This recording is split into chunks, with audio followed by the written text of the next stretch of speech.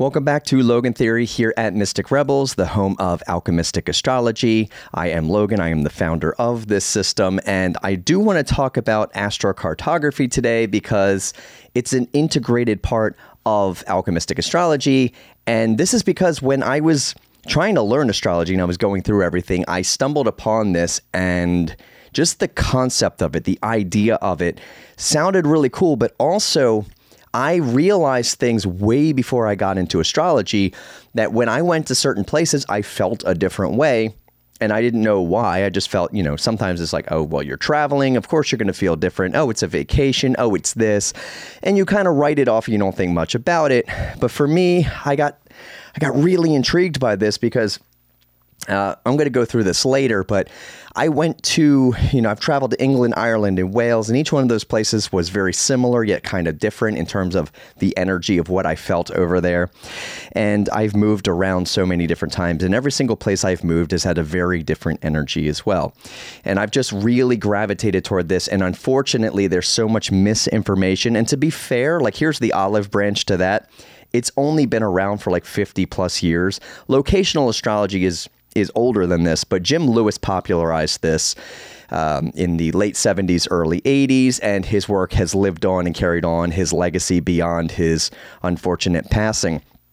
And, there were some things that he noticed. Like, for instance, he was struck by a car on a military base on his Mars ascendant line over in Sydney. Now, I took a minute and I looked this up to see what it is, because this can feed into some of the pop culture, fake versions of astrocartography, where we believe that Mars events are always bad and that you don't want to go to a Mars line because something like this might happen. So I took a minute just to kind of pull up his natal chart. And if you're using Alchemystic Astrology, that our entire premise is based off of three main charts. You have your natal chart, your progress chart, and your relocated chart. All three of them are important for different reasons, and they're all active at all times.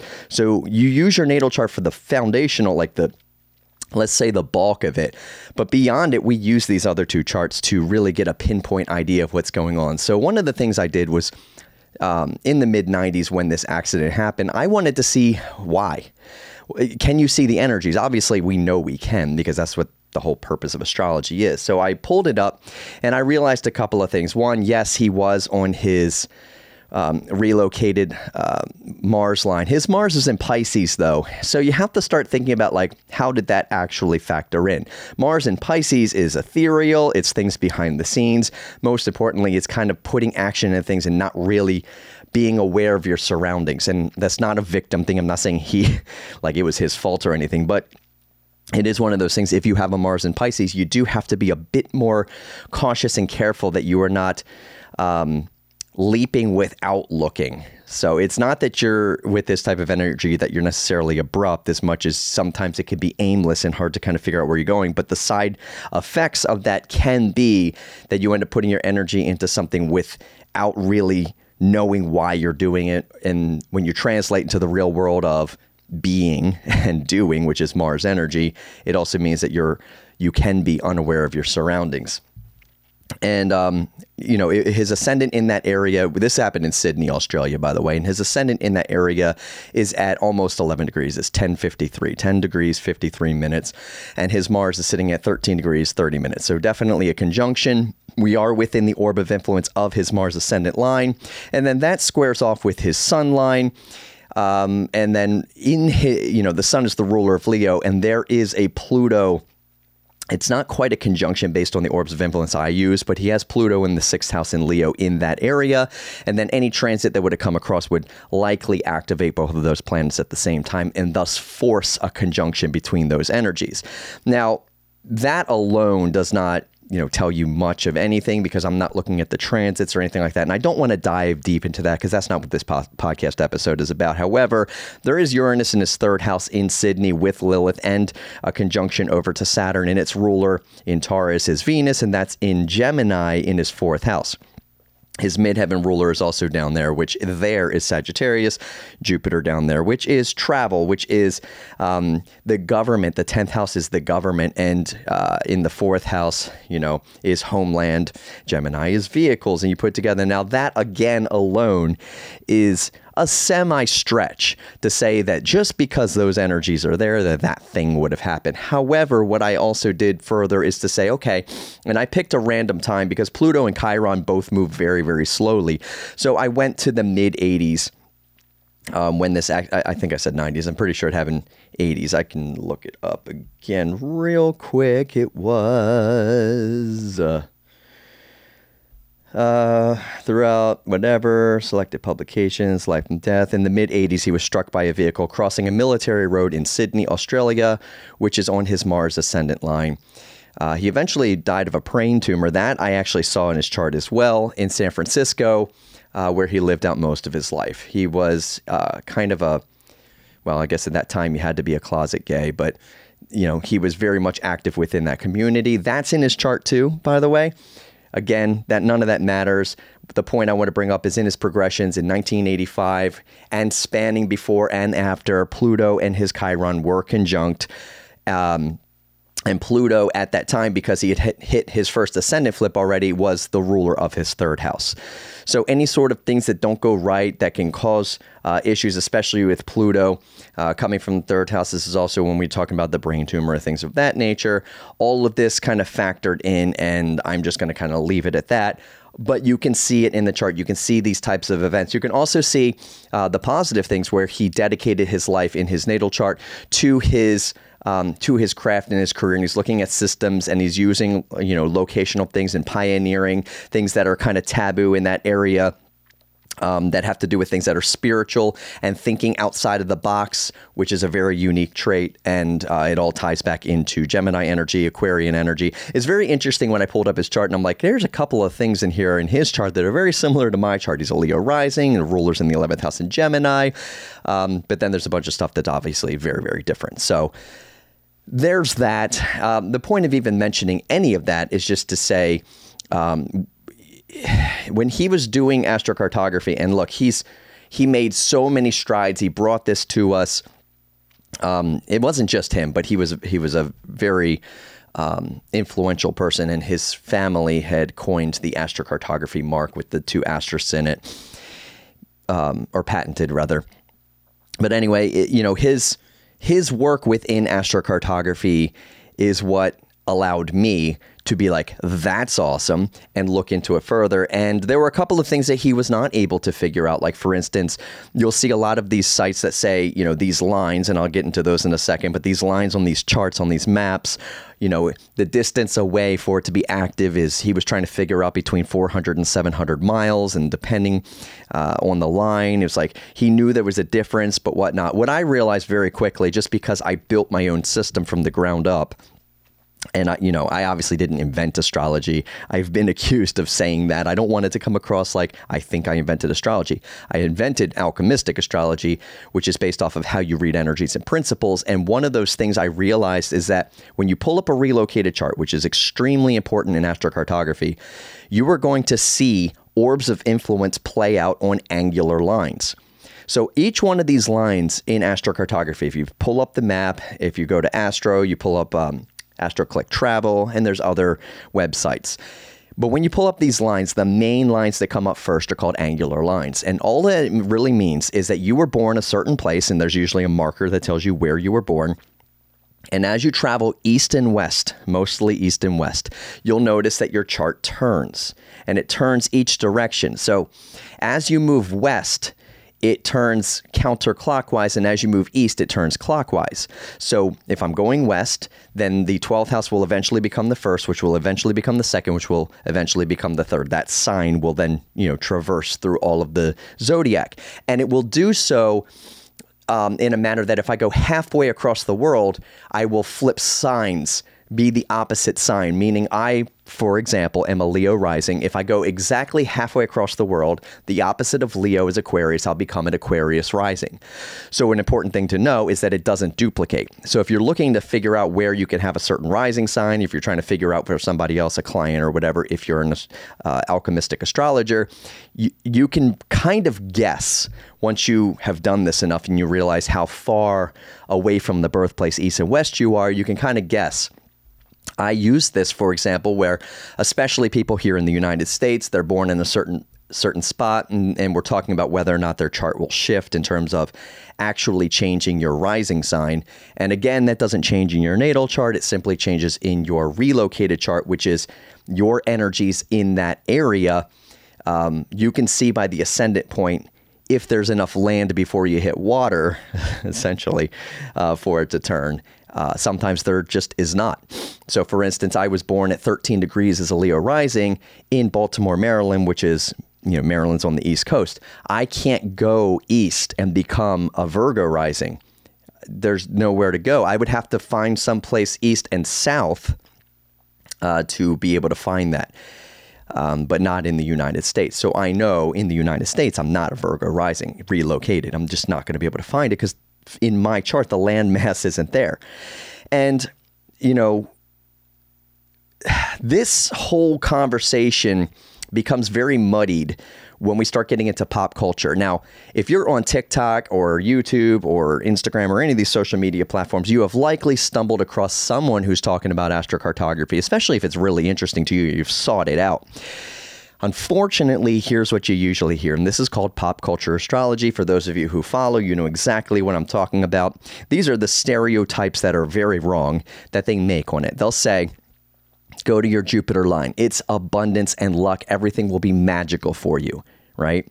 And they'll say, they'll do the same thing for like the Venus line, the Sun line, and then they'll tell you avoid Pluto, Uranus, Mars, and Saturn. And they'll tell you this because they believe that certain planets are good and certain planets are bad. And in alchemistic astrology, that is not the case. However, there are the thematic expressions of each one of these planets. They do play out, but they play out in your chart. A Saturn line for me and a Saturn line for you are not the same. The only thing that's the same is that Saturn is going to influence an area of life. And that's true for all of us. Some people, Saturn's really good. My wife in here in Los Angeles, she's on her Saturn IC line and she loves it. When we were in Tampa, she was on her Neptune IC and did not love it so much. She was very scared. A lot of stuff from childhood started coming up. Needed to have that spiritual stuff, needed it. And it was great for starting Mystic Rebels, but sometimes it's a little too far where she felt very unrooted, uncomfortable, and needed certain things to be able to feel like she could sustain. She did not feel grounded, and she needed and wanted to feel grounded, which makes sense because her sun in Pisces, the ruler Neptune, is in Capricorn. So that is something that's natural, and that's why in Los Angeles it works out really well for her. For me, I am born with a Jupiter IC. I was born there. I was born on it. I lived on it. And I had tons of abuse, all kinds of crazy abuse that I'm not going to lay out on this podcast episode, but just imagine it. And because it's Jupiter, it's expansive. It's a lot of it, all kinds.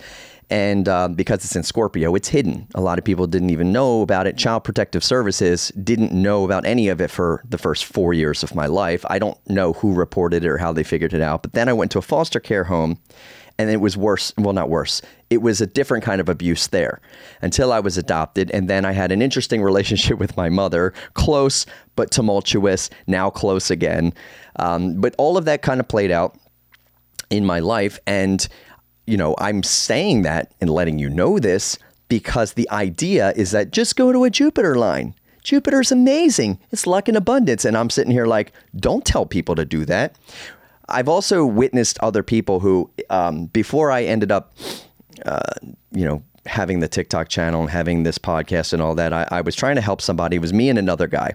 And we were trying to help this woman in a Facebook group with her relocation. And she was told by everybody that same thing, move to your Jupiter line, Jupiter line, Jupiter line. She had been considering it in Jupiter line. And me and this other guy were avidly like, do not move to your Jupiter line. And everybody else was like, Jupiter's amazing, Jupiter's luck, Jupiter's abundance, Jupiter's travel, Jupiter's blah, blah, blah. And he and I were like, according to your chart, if you move to a Jupiter line, these things are likely to happen. And it's based on, the astrocartography. It's based on the progressions. It's based on the transits. It was based on all of it. And she moved. She went. She said, these two guys are telling me not to go, but everybody else is. And since everybody else is, I'm going to go. And then as soon as she gets there, not even a month later, she's all up on the forums like, astrology is terrible. It's garbage. No one told me. And he and I were like, we told you. We said what would happen. Everyone else just did the pop culture astrology thing and said, hey, Jupiter's an amazing line. It's an amazing planet. It's the great benefic. You should go there. It's going to be luck, wealth, fortune, whatever.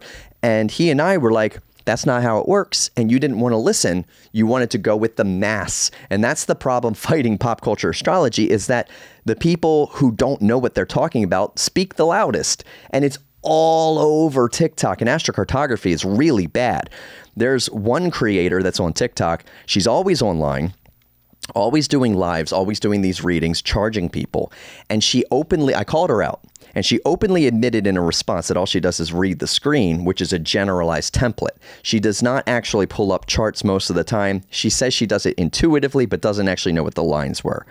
In fact, she did this video on TikTok where she had her chart behind her on a green screen, and she was talking about how she doesn't really understand it, but she went to her Saturn line, just didn't like it, and it's because it's Saturn. And I said, no, in your chart, the way that it played out is Chiron was actually heavily involved, especially when it came to her family and childhood, and it was making her feel very wounded, and things that would play out would force her to mature and grow up in a way that was accelerating her wounds. It was this whole thing.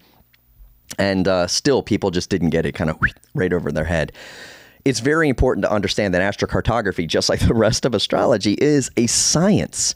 And if you do not apply scientific value to it, and you just take the intuitive, spiritual, I think they said type of stuff and try to apply it, you're not gonna be able to align. Now, the purpose of astrology is to align with yourself and align with the universe. The purpose of astrocartography is to understand that when you were born, you were given energies as a result of you being on this planet. You absorb the frequency of this planet, and by extension of being here, you get the energies from all of the other planets based off of your exact location on this planet, which means you're automatically mapped geographically and within astrocartography energetically to the entire globe. It's already predetermined that you have the energy of this planet. So when you move, all it's doing is rotating as if you were born there, and that's what astrocartography gives you. But your natal chart doesn't change. You still have that. So what happens is you stay in one place, and you have your natal chart, your progressed chart, and your relocated chart. Your outward expression of you being in that area and the events that happen to you in your relocated chart when you haven't left your hometown do not differ from your natal chart. So you don't have to read two charts. It's the same as your natal chart. Just use that. But inwardly and outwardly matches.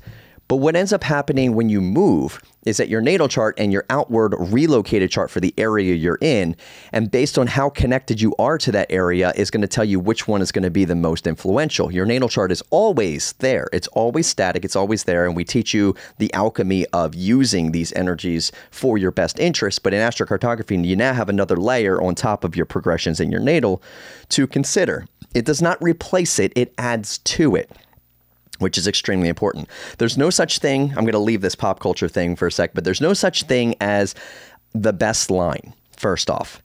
There's no such thing as a soulmate line. These are pop culture things. It's kind of like fame degrees. You'll hear that all the time on social media. If you're 5, 17, or 29, you have a fame degree. And it's like, that's not true. First off, those are Leo degrees, which is based off of the stereotype of Leos like to be in the spotlight. And public image is the 10th house. So that doesn't even make any sense. But in astrocartography, they'll tell you the same thing. Like, if you want to make money, go to your Venus line. Don't do that. And I also want to point out that these lines are basically, like I said, your chart rotates left and right. And as it rotates, your angles change, which is why your ascendant changes. But all of your positioning of your planet stays the same. If you have Mars at 5 degrees in Libra, it doesn't matter where you go in the world. It will always be Mars at 5 degrees in Libra. It's only mathematical points that change. The vertex, your part of fortune, your ascendant, your midheaven, your descendant, your nadir, those things change. And therefore, the only thing when you compare them in terms of aspects that change between your natal chart and a different area is those 4 points. So if you're going to Astro, for instance, and you're drafting your chart there, you go down to the bottom, there's this little triangular shaped grid that tells you Mars and the moon have a relationship or they don't. And you go all the way to the last 2 lines and it says ascendant midheaven. Unfortunately, it doesn't show the other 2 angles, but you can look at the chart and figure it out. But you want to look at those last two lines to see what changed and if that's good or bad. We know that trines are not naturally good. We know that squares are not naturally bad. But you have to determine if that's something you're looking for. For me, I have so many trines in my chart that anything with a square is super beneficial for me because it actually lets me invoke some of this energy and build. And when I came to Los Angeles, I got two squares. Mars square the ascendant and Saturn square my midheaven, Sun square my midheaven. And that is where I was able to actually utilize a lot of my talents to create a film studio, to create a bunch of other things, all these other businesses that are out there. And now a comic book company that I'm starting. And I need that. I need that agitation. I need that fire, like that fire up under my ass to actually do something. So just remember that when you hear generalized statements, go to this line, go to that line, go to a line, all my best lines are in the middle of the ocean, all that stuff is nonsense. It's not real.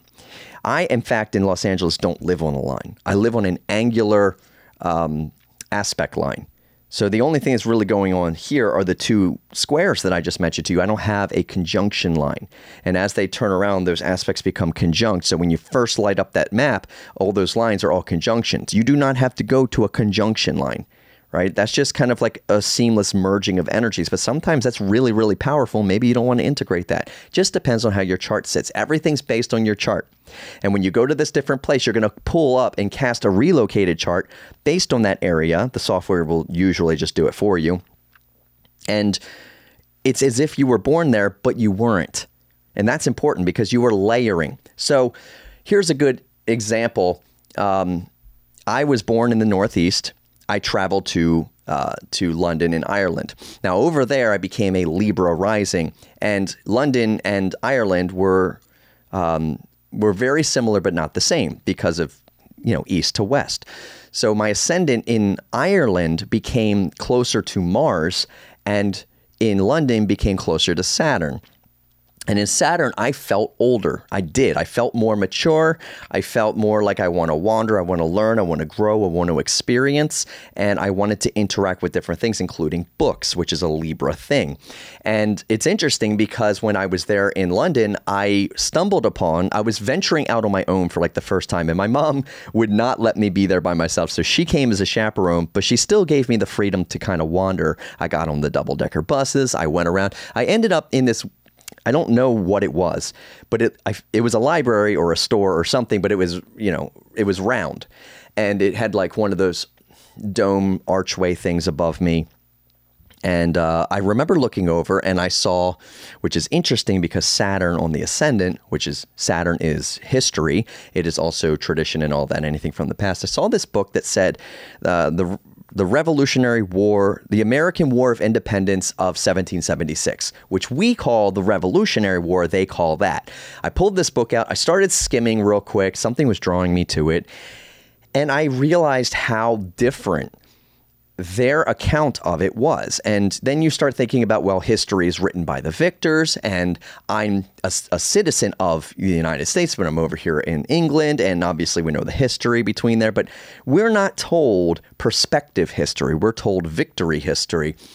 And it's important to know both. And this really illuminated me to kind of be like, you know what? I don't know that I agree with almost anything that I've been taught in grade school, because I started challenging other things. For whatever reason, it just struck me as I've always been rebellious, but this is a different side of my rebellion. Like now this is like, let's actually start paying attention to some other things.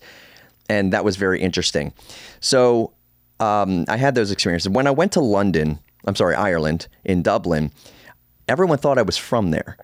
Like there would be other tourists and be like, hey, where's this street? I'm like, I don't know. And that was a very interesting thing for me. The seventh house ruler, which was in that area, it was Libra. So it was Aries. I was a Libra rising there. Mars was on my ascendant. And, it's trining out to Gemini in the ninth house. So it was like the travel and the asking of the roads, which is all Gemini stuff. It was just interesting to see it play out like in retrospect, in hindsight. But in that area, because Mars was on my ascendant, I didn't feel as old in structure. I still felt more so than the United States. Saturn's still in that first house. I remember this. But I felt like I wanted to do more action. And in that area, all the castles that we went to, a Kiss of the Blarney Stone, we saw all these castles. I was so enamored by these castles. I was a little disappointed with the Blarney Stone because I don't know, I guess I just didn't know, but I thought it was like this huge thing in the middle of like Stonehenge or something. And it wasn't. It was, you have to get up to the top of this little castle. You get to the top, you lay on your back, you bend over, they make sure you don't fall. Plus there's some little metal grates there. At least there was when I went. I was 15 at the time. And you lean backwards and you kiss this stone, and that's it. And I was like, that's it? But it's a very specific stone at the top of the castle. But it was a cool experience nonetheless. But that Mars energy, I was with a friend and I wanted to prove, because I used to be into like, not necessarily parkour, but I was really a big fan of Jackie Chan's, and I was in martial arts. And around that time, shortly after that, I ended up becoming a junior Olympian in Taekwondo. But I was, very invested in martial arts. And I just wanted to climb this other castle. It was not that one, it was a different one. And I ended up like running up, and it had just rained and it was like mossy or whatever. My foot slipped on it. And usually I used to be able to run up a wall and like grab to the top. It was pretty cool stuff. But I slipped and I like fell down and my hand swiped this bush and I didn't think anything of it, and it hurt a little bit. And I was like, that sucks. And I wasn't going to try it again because it just like, I don't know, it freaked me out for some reason. And I know the reason, but not some reason. I know the reason. Right after that, I looked at my hand and it was like triple the size. And apparently I touched like nettle, and I didn't know that was a thing. Like I knew about poison ivy and poison oak and stuff like that, but I didn't know there was a bush that would like that quickly, like just brush it. And I ended up going back to my mommy, and she found a convenience store, and there was some thing that they knew. They were like, oh yeah, you touched this, and they just gave it to me and fixed it. But that Mars was definitely there. It was like, I felt more active. I have pictures of me in Ireland, up on tree stumps, holding kicks and doing these flips and stuff like that. And it was very much an active place. But yeah, that was kind of my experience over there. And it was interesting to see, Pluto's also in that first house for me. So the nettle thing made a lot of sense as well. But in terms of like other experiences I've had, living in Baltimore when I was, entering the workforce and doing my thing, I went through so many different jobs, and that's reflected in my chart. But the ones that I actually ended up sticking with the longest were all technology based. I worked for Radio Shack for a long time, AT&T, and then went through all these mergers. But AT&T, Sprint, and Verizon. And then when I left Baltimore, I never worked for another company again. And I left Baltimore at 27. So up to 27 years old, I worked. I worked a lot. And, my son's in the 11th house, which is my chart ruler. And then my midheaven is in Taurus in the 10th house. So working for a corporation that has, some sort of value, and aesthetic and, whatnot. And my son over there in the 11th house of electronics and technology and, teams and things like that. And, I didn't really climb the corporate ladder. I've got that Chiron in the 10th house. I got a lot of things that played off. But in terms of astrocartography, that was what I did. When I left and went to Los Angeles, I didn't really know what I was doing. I was just going to go.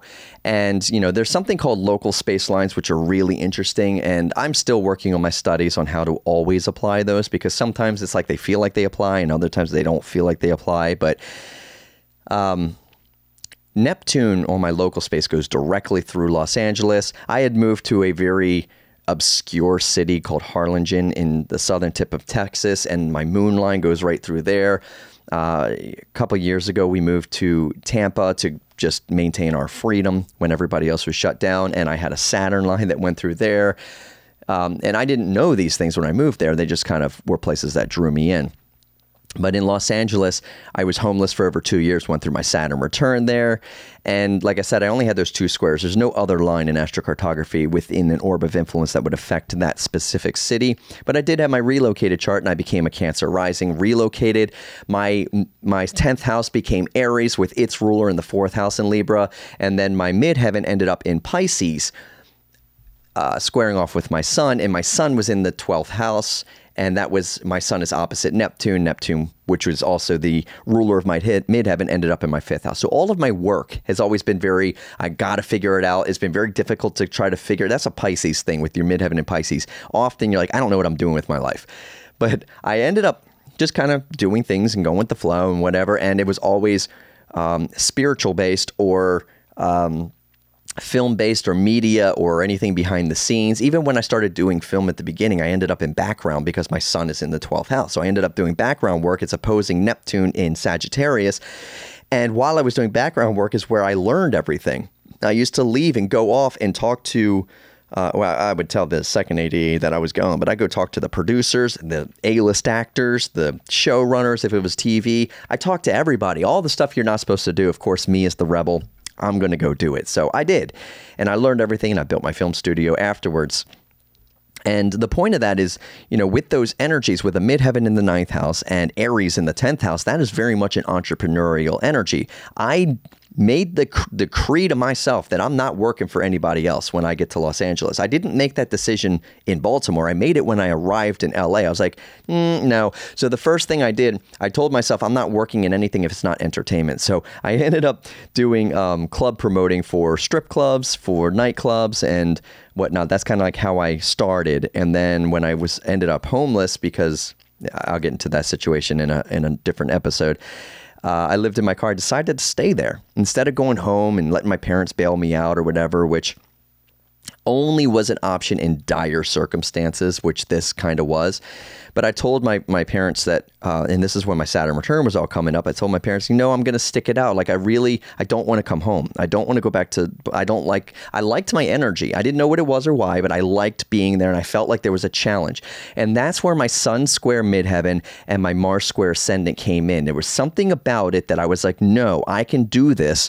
And that energy, that square, is something I had never felt before in my life. The only thing I had close going for me was my sun and my midheaven naturally are in a semi-square. So I've always had this agitation that there was something more for me, and I was always trying to figure it out. But it's only a slight agitation. It was not enough to really force me into doing anything.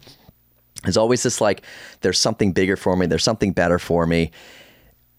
But I don't know what it is. But I think and I always knew it was somehow because that midheaven semi-square to my sun opposite Neptune. It was always like music or film or whatever. I used to film these fight scenes with my friends. I used to, I did hip hop. I was in boy bands, laugh it up. I was in R&B groups. I went solo. I did so much in music, and I was with 5 independent record labels. Even when I got to LA, there was a personal assistant for one of the executives at Warner Brothers Records who scouted me. Essentially, she didn't really scout me. She essentially was in a karaoke bar where I was supporting a friend who was hosting karaoke. I sang a couple of very eclectic choices that night, from like Busta Rhymes to Limp Bizkit, like just random stuff I wouldn't normally do. And she came up to me at the end and asked me if I was signed, and then we had the whole conversation. She put me in contact with an A&R rep there, and eventually I chose to walk away from it. I was like, I don't like the music industry anymore, and I left and went to film. But anyway, all of that happened, right? Texas.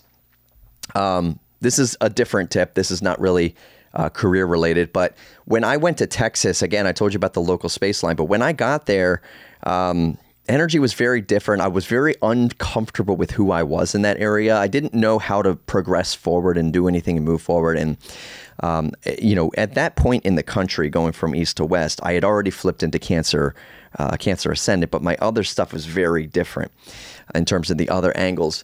And that was a very interesting. I actually haven't really pulled up that chart to look at it, but I had some very interesting things happen there, and a lot of stuff had to do with relationships, where I have a Saturn retrograde in Libra anyway, and it moved from the 3rd house to the 4th house, and I felt that. I felt a lot of stuff when it came to, that was actually the first time I was homeless, was that entire thing. We went to Texas and boom, homeless. So there's this whole thing with like having relations with family, with, my partner's family, within the aesthetics and money, because my Saturn also is quincunx my Venus, and with Venus, not conjunct, but in the same house, is Chiron.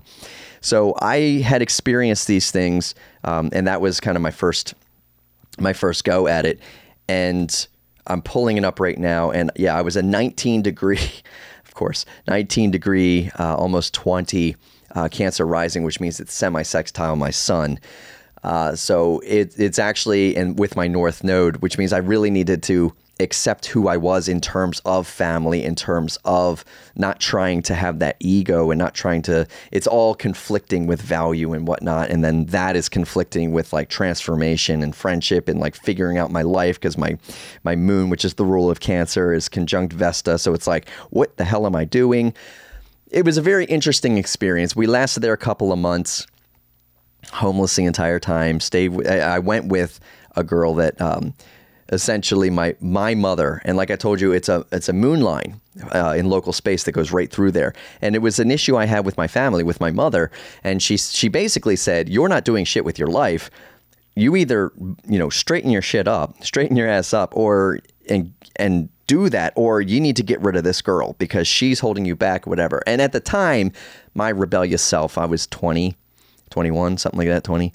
And my rebellious self was like, I love her. She's more important than you are, and blah, blah, blah. And, that was the wrong choice. but I didn't know it at the time. And she was like, fine, get out of my house. So I ended up, there was this whole scene, and I was such a douche at the time. And I ended up taking her and going to where she's from, which is Southern Texas.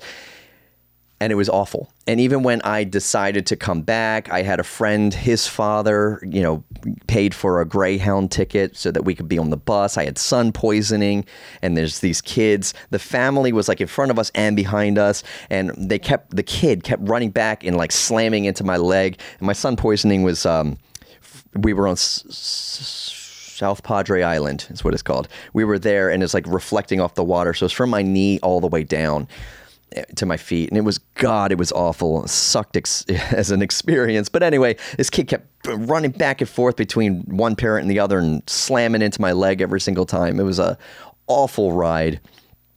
And there was all of that stuff. But also the other thing that happened is the first time I met her, my ex-fiance, when I got down there, when I was leaving, I had just proposed to her. And I was leaving. I didn't know when I was going to come back or how she would get. I didn't know how any of that was going to happen. And I had this event happen. And remember, your chart changes, which means your sixth house changes, which means your health changes, which means all your aspects change, which means. So anyway, I bit into an apple on a Continental Airlines flight shortly after takeoff. And I know that where I was still a Cancer rising, probably over Louisiana or wherever we were, still a Cancer rising, which means Neptune and Uranus were in my sixth house. And Uranus rules allergies, if you're unaware.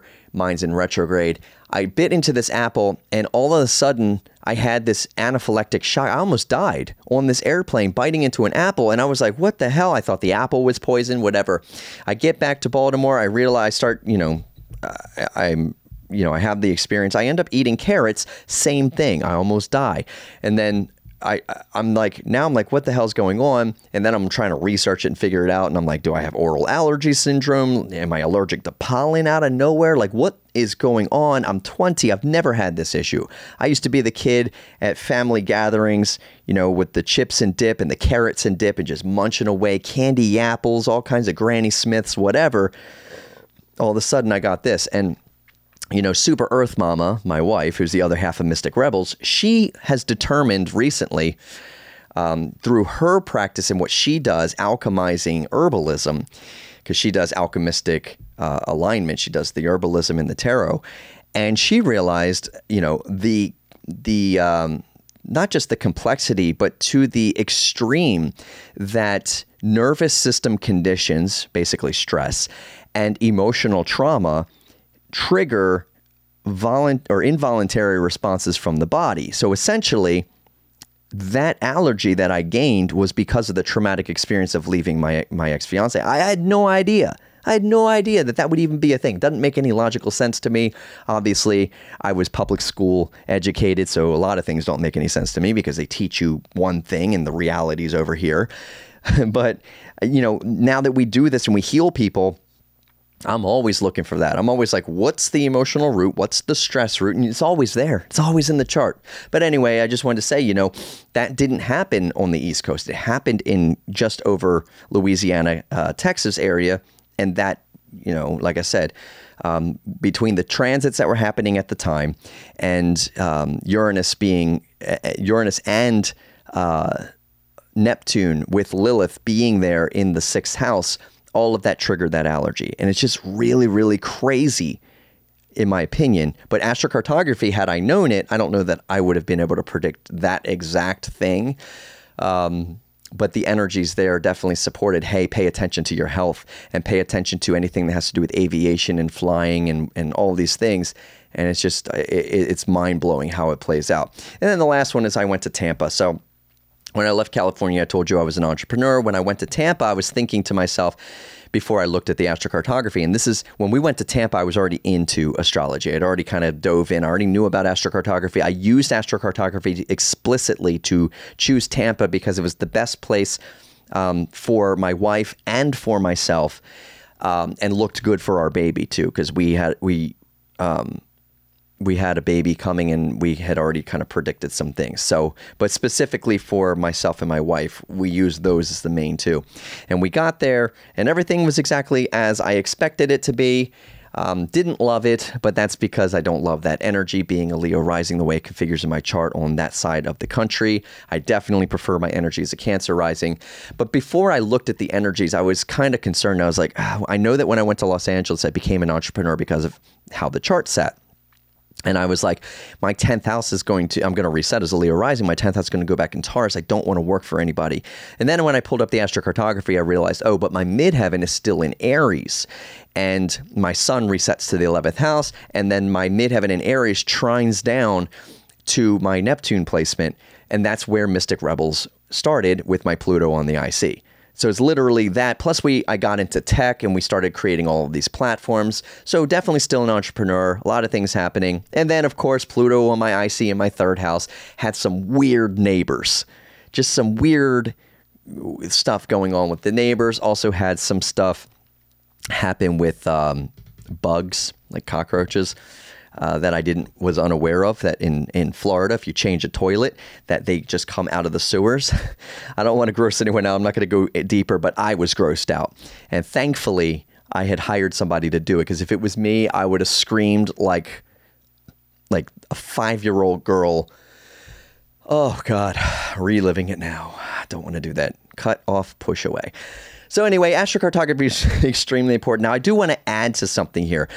2 main things. One is that the purpose of astrocartography is not where's the best place to live. Where's the perfect place? There's no such thing. What it is to say, here's my natal energies, here's the things that I want to do, here's the reason why I'm moving, what areas support the reasons why I'm moving. And that's when you're actively using it intentionally, not because you're drawn to an area. And by the way, usually when you're thinking about astrocartography, you are drawn to these areas because they are your energy. So if you're very in tune with yourself, when you get an astrocartography reading, I'm always going to ask, are there areas that we're looking at? Because you're usually drawn to certain areas, and then we look at those areas. If not, I need to know why. Why are you drawn, or why are you moving? What's the point of relocation? Now, if it's a reason that's out of your control, like, my spouse is in the military and they're being positioned at a different base and it's in a different place, and I just want to know the areas of that energy or something like that, or I work for this company and they're having me relocate over here for an opportunity, then yeah, we're just going to look at it. We're going to take that into consideration so you can best utilize those energies. But if you have the choice, I'm definitely going to ask you, why are you moving? Because it's all about alignment. It says, if you want to achieve this thing, this area will help you do that. I'm not going to talk about this any further, but there's also something called remote activation, which has to do with how you interact with people from those areas, or people who are living in those areas, or how you can take something from that area, fixate or focus on it, and then align with some of that energy to do certain things as well. Remote activation is really cool. I'll talk about that separately. I obviously teach astrocartography. I have a basics intro to astrocartography class already up. I'll be teaching much more about this because it's an integrated part of alchemistic astrology. It is not separate, just like predictive astrology is not separate. It's all a part of it. Remember, your main 3 charts are your natal chart, your progress chart, and your relocated chart. So it's always being considered, unless you haven't left from your hometown, then it doesn't really matter. The local space lines is really cool, diving into it. They're really meant for localized areas. What direction should you travel for Mars-related things in your chart? The pop culture is like, go to a Mars line if you want active stuff. Now, part of that is partly true, but you want to understand the entire way that Mars plays out in your chart to know what Mars is going to give you, what Saturn is going to give you, because those lines go outward. And you have local space based off of your natal energy, basically your natal positioning. And when you dive that deep into it, you really want to zoom into the hospital or the house. And in AstroClick travel, you want to move that little cursor. Like for me, I was born in Baltimore, but it kind of puts it off. I actually take that cursor and move it right over where the hospital is based off of, the roads that are there, because it does adjust that. The further you get away from that point, the more it's going to be skewed off if you're not, in the right area. I've noticed a couple things as well, is that the lines just slightly to the left. So if they're going left, it's slightly above. If they're going down, it's slightly to the left.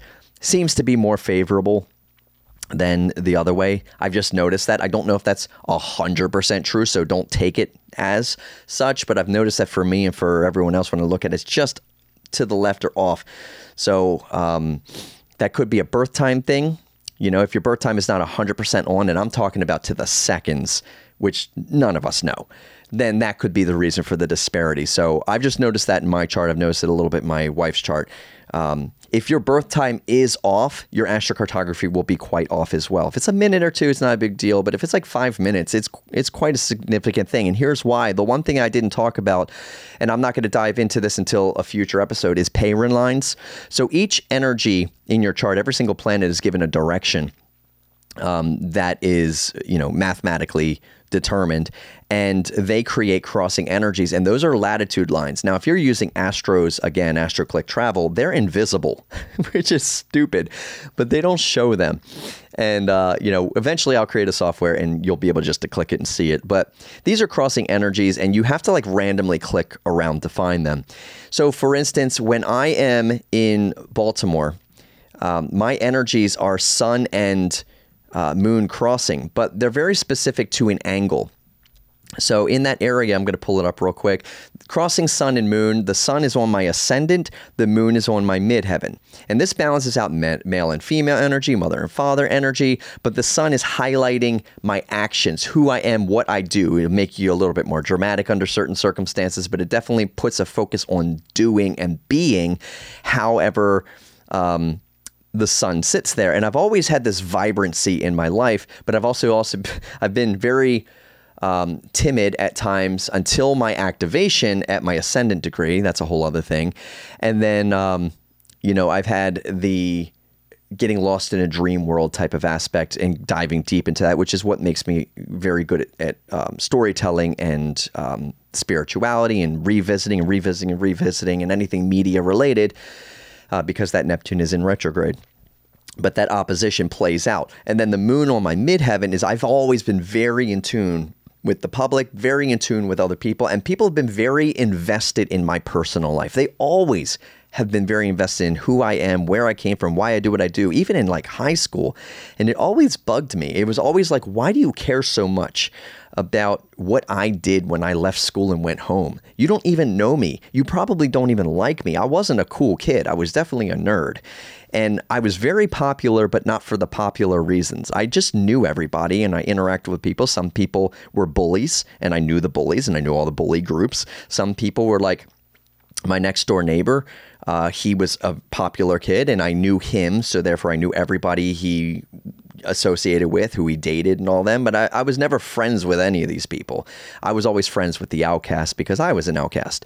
But anyway, it was very interesting now that I look back to see how the moon and sun, that crossing energy plays out for me. In Tampa, I had Jupiter on the midheaven, which is, teaching and consulting and international and all that, with the North Node on the descendant. How do I interact with other people? How do I start a business? Something that is going to be what I want to claim and do trajectory. If you've noticed, Mystic Rebels has kind of evolved over the time. It started out as a tarot company. We added astrology. We've added herbalism. We've kind of turned it into a mindset company, and now it's growing into something else that is going to be more collective as we launch our platform. And, how I interact with other people has been very difficult in that area. But it did give me that Jupiter in Scorpio. Remember, Jupiter on the midheaven, that's great, but my Jupiter's in Scorpio. That's important when you're looking at these crossing lines. And then in Los Angeles, it's interesting because my Venus is on my ascendant, which means, it brings value to me. But because of that, it means Chiron's also there. So it makes me feel I have to do something very unique, be my own, and not compare myself to other people. In my natal chart, it's already showing that, but it's very important here. And then my Pluto is on the descendant, and Pluto for me is retrograde. It's also in Libra. And then because Pluto's on the descendant anyway, it's transformation and finding value within people of influence. I had a $40 million deal that came here. I met all kinds of A-list people and producers. I've done all kinds of really cool stuff in Los Angeles. But I've also had very, very tumultuous relationships and very, very personal, interactive, and deep transformation processes through who I've interacted with, both positive and negative. So that's a major theme of what's going on. I've also accumulated the most money in my life in Los Angeles, and that Pluto ascendant that's going there, even though we're talking about the ascendant and the descendant, still those energies that are crossing each other, and it's allowing for shared resources to come in and make money, which is another thing that I've done. And Pluto and the descendant keeps me niched down in the businesses I do. So just knowing that if any business I do that's here and that I'm a part of and contributing to, that has to follow along with those guidelines as well. But anyway, this is kind of like your crash course intro podcast episode, story time from me version of astrocartography. I'm hoping that this gave you some sort of insight. Astrocartography is super exciting. There's so much more that we can unravel from this. Like I said, when it comes to 400 to 700 miles away, that's not true. It's based on the planet and the line and the orb of influence based on the relocated chart. So there's certain things that Jim Lewis had done, some things he couldn't figure out. I have actually figured out a lot of those things. And then there's some things that I don't know. I still haven't figured out because astrology is so freaking expansive. You're literally talking about the universe and all kinds of math, which I love math, but you got to break it down and understand it to build something cool. And I feel like we are building something amazing with Alchemystic Astrology, with our practitioners and the people who are becoming Alchemystic Astrologers. And these people, some people are going to use it for their own integrative processes and businesses. Other people are using it just for themselves, all perfectly fine. But there are going to be a handful of you guys who are going to learn this, dive deeper, and start looking at the truth beyond how we can expand modernized astrology out so it is reliable, dependable, and we just gather more and more useful information that we have tested rigorously, and it's always true. And that's the point with Alchemystic Astrology. We can alchemize it because it's always reliable. So I'm going to close it on that. So I appreciate you guys being here, and always vibe higher.